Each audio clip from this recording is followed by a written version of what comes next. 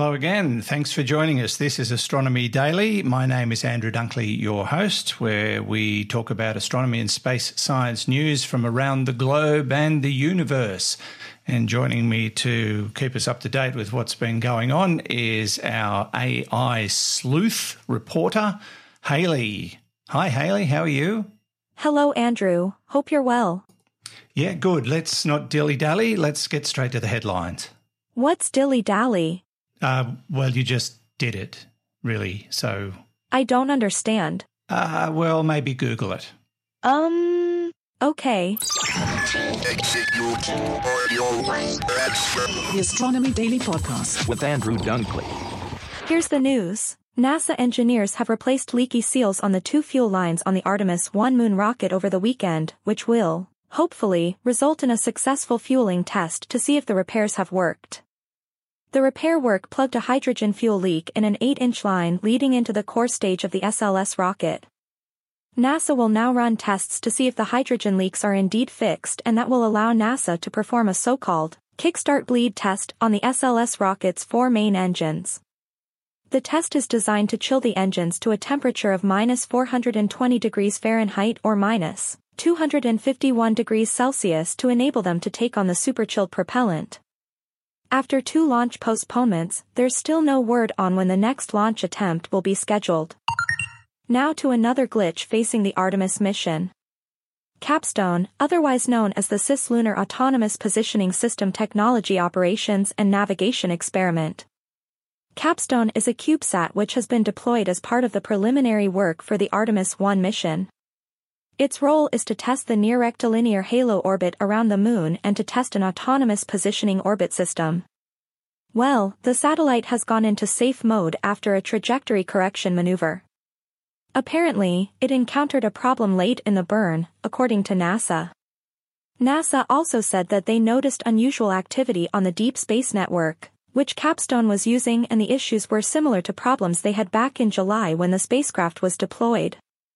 The mission team has been able to connect with the craft and are working on a solution. Japan has always proven itself to be one of the most innovative countries in the world, no one would deny that, but things have changed recently, which might come as a surprise to many. Over the last 10 years or so, they haven't been keeping pace with other countries who are pumping out scientific papers and academic data at a much higher rate. The reason is said to be the decline in Japan's population, which simply means there are fewer professionals coming through, and that includes researchers and academics. Japan's output in areas of science and similar fields has dropped by more than 30% in the last decade, compared to the incredible growth in academic output by China. And, it's been speculated that if Jupiter's orbit changed, life on Earth might be better than it is now.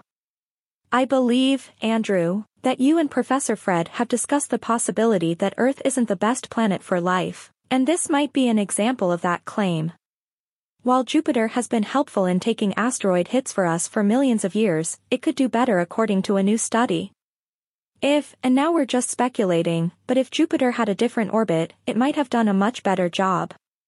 The study focused on how Earth's axis was affected over time by Jupiter's gravity and how that figured in our climate and weather. In short, the current situation puts us closer to the Sun, but had Jupiter's orbit had been somewhat different, Earth's temperature scales might have seen more landmass in the temperate range of the Sun and life here would be much better. But who's going to go out there and tell Jupiter, not me? And that's the news, Andrew. Thanks, Hayley. You make a good point. Jupiter is the biggest kid in the schoolyard. We don't want to upset him or her, for that matter. All right, we'll get back to you later. Now to black holes, the subject of many inquiries from Space Nuts listeners on our other podcast with Professor Fred Watson. Back in 1963, a mathematician named Roy Kerr found a solution to Einstein's equations that precisely described the space-time outside, what we now call a rotating black hole. It's been 60 years since then, and researchers have been trying to show that these Kerr black holes are stable. Now, to do that, researchers needed to subject black holes to minor disturbances, which, had to be done through electronic modelling. And then they wanted to see what happens to the solutions that describe these objects as time moves forward. Well, the results are in, and it does indeed look like they've reached a milestone in the mathematical development of general relativity. There were 4 serious attempts to destabilise a slow-moving black hole, and they were lucky enough to see the consequences of their experiment. The latest paper is a collective achievement and a new contribution to be viewed as a triumph in the field. The researchers, though, didn't determine precisely how small the ratio of angular momentum to mass had to be in order to endure stability, but stability is what they found in slow rotating black holes. Now, getting past the restriction will require quite a bit of work, and they're not sure that they'll succeed. It does appear that what they've discovered or confirmed only occurs to slow rotation black holes. Anything more volatile probably won't maintain stability, but that in itself is speculation. From black holes to brand new satellites, Europe's first Metostat third-generation imager, or the MTG-I-1 satellite, which leaves the south of France at the end of the month aboard a ship bound for French Guiana, where it will be launched, is a satellite that's in the very last stages of being checked and ready for shipment. The ship carrying the MTG-I-1 satellite set sail from Marseille, or will set sail from Marseille on September the 26th. And once it's reached its location around 7 weeks later, MTG-I-1 will be ready for launch. Now, this is a new generation weather satellite, and it will offer some really interesting and new concepts compared to the images provided by the current technology. Provided by the Metostat second generation, it's a real-time lightning imaging and infrared sounding capable unit for early detection of severe storms, basically. In full configuration, it's expected to produce at least 50 times more data than the current geostationary Metostat second-generation satellites, and it'll deliver the data much faster. And more to the point, the data will be much higher resolution than anything else available today. So pretty exciting for meteorologists. Have you ever seen a meteorologist get excited? Yay. That about sizes it up. The Astronomy Daily Podcast with Andrew Dunkley. Have you heard of Thwaites Glacier? This is a humongous glacier in Antarctica, and it's sometimes referred to as the Doomsday Glacier. Well, it's in the news at the moment because of climate change. Apparently, this glacier is retreating twice as fast as it was 3 decades ago and losing something like 50 billion tonnes of ice per year. Now, it gets its ominous nickname because of the implications of basically it turning into a liquid rather than being ice. And they're suggesting that it could raise global sea levels by, wait for this, 3 to 10 feet. Well, a new study from an international team of researchers has used underwater robots to map what the glacier has been up to, and it's revealed that at some point in the last 200 years, when the bump, as they call it, that was propping up the glacier retreated more than 2 to 3 times faster than it does now. As a consequence of that, there is definite concern that the Doomsday Glacier will very soon dump its entire load of ice into the ocean, just like you drop a bag of ice cubes into a bucket. And the consequences of that could be deeply significant. And I'm not playing around with the word deeply.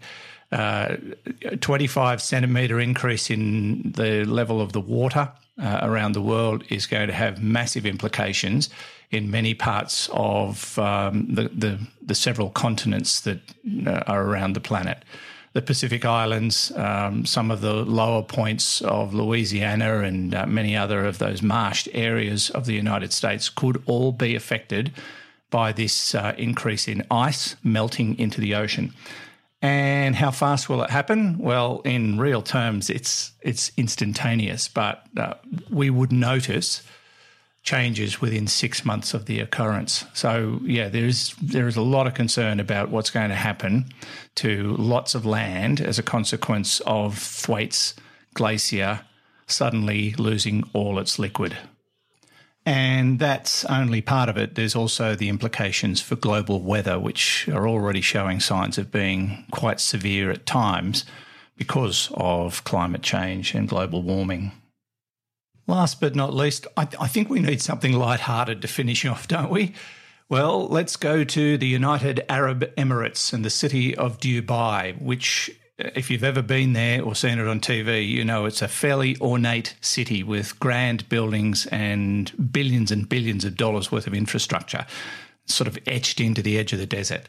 Well, now they're going to build a $5 billion moon. Yep, the lunar surface. Not a real one, but a mega resort in the shape of our nearest neighbour. Canadian architectural company Moon World Resorts has announced plans to build this resort at a cost of $5 billion, and it will basically look like the moon in the middle of Dubai. The area around the resort's lunar surface is designed to give you the sensation of being on the top of the moon, walking on the moon, just like all those astronauts did so many years ago. Visitors will also be able to book one of 300 private boutique residences while they visit the facility. The building will also be a hub for space agencies and astronauts planning their future missions into space. So, yeah, there are many motives behind this, but big bucks is probably the main one. All right, we're nearly done. Anything more from you, Hayley? Yes, I looked up Dilly Dally. And? You tricked me. I did. That's what humans do. We like to do that to each other. You'll get the hang of it. Anyway, we've got to go. Bye, Hayley. Bye. And from me, Andrew Dunkley, thanks for listening. Don't forget to visit us online at spacenuts.io. Click on the Astronomy Daily tab and check out those stories and more, the ones we've just been talking about, and subscribe to the newsletter while you're there. It's absolutely free. And please, more and more reviews. We'd love your feedback. And the more reviews we get, the more people who listen to Astronomy Daily, and we keep our family growing. Until next time, this has been Andrew Dunkley for Astronomy Daily. The Astronomy Daily Podcast with Andrew Dunkley.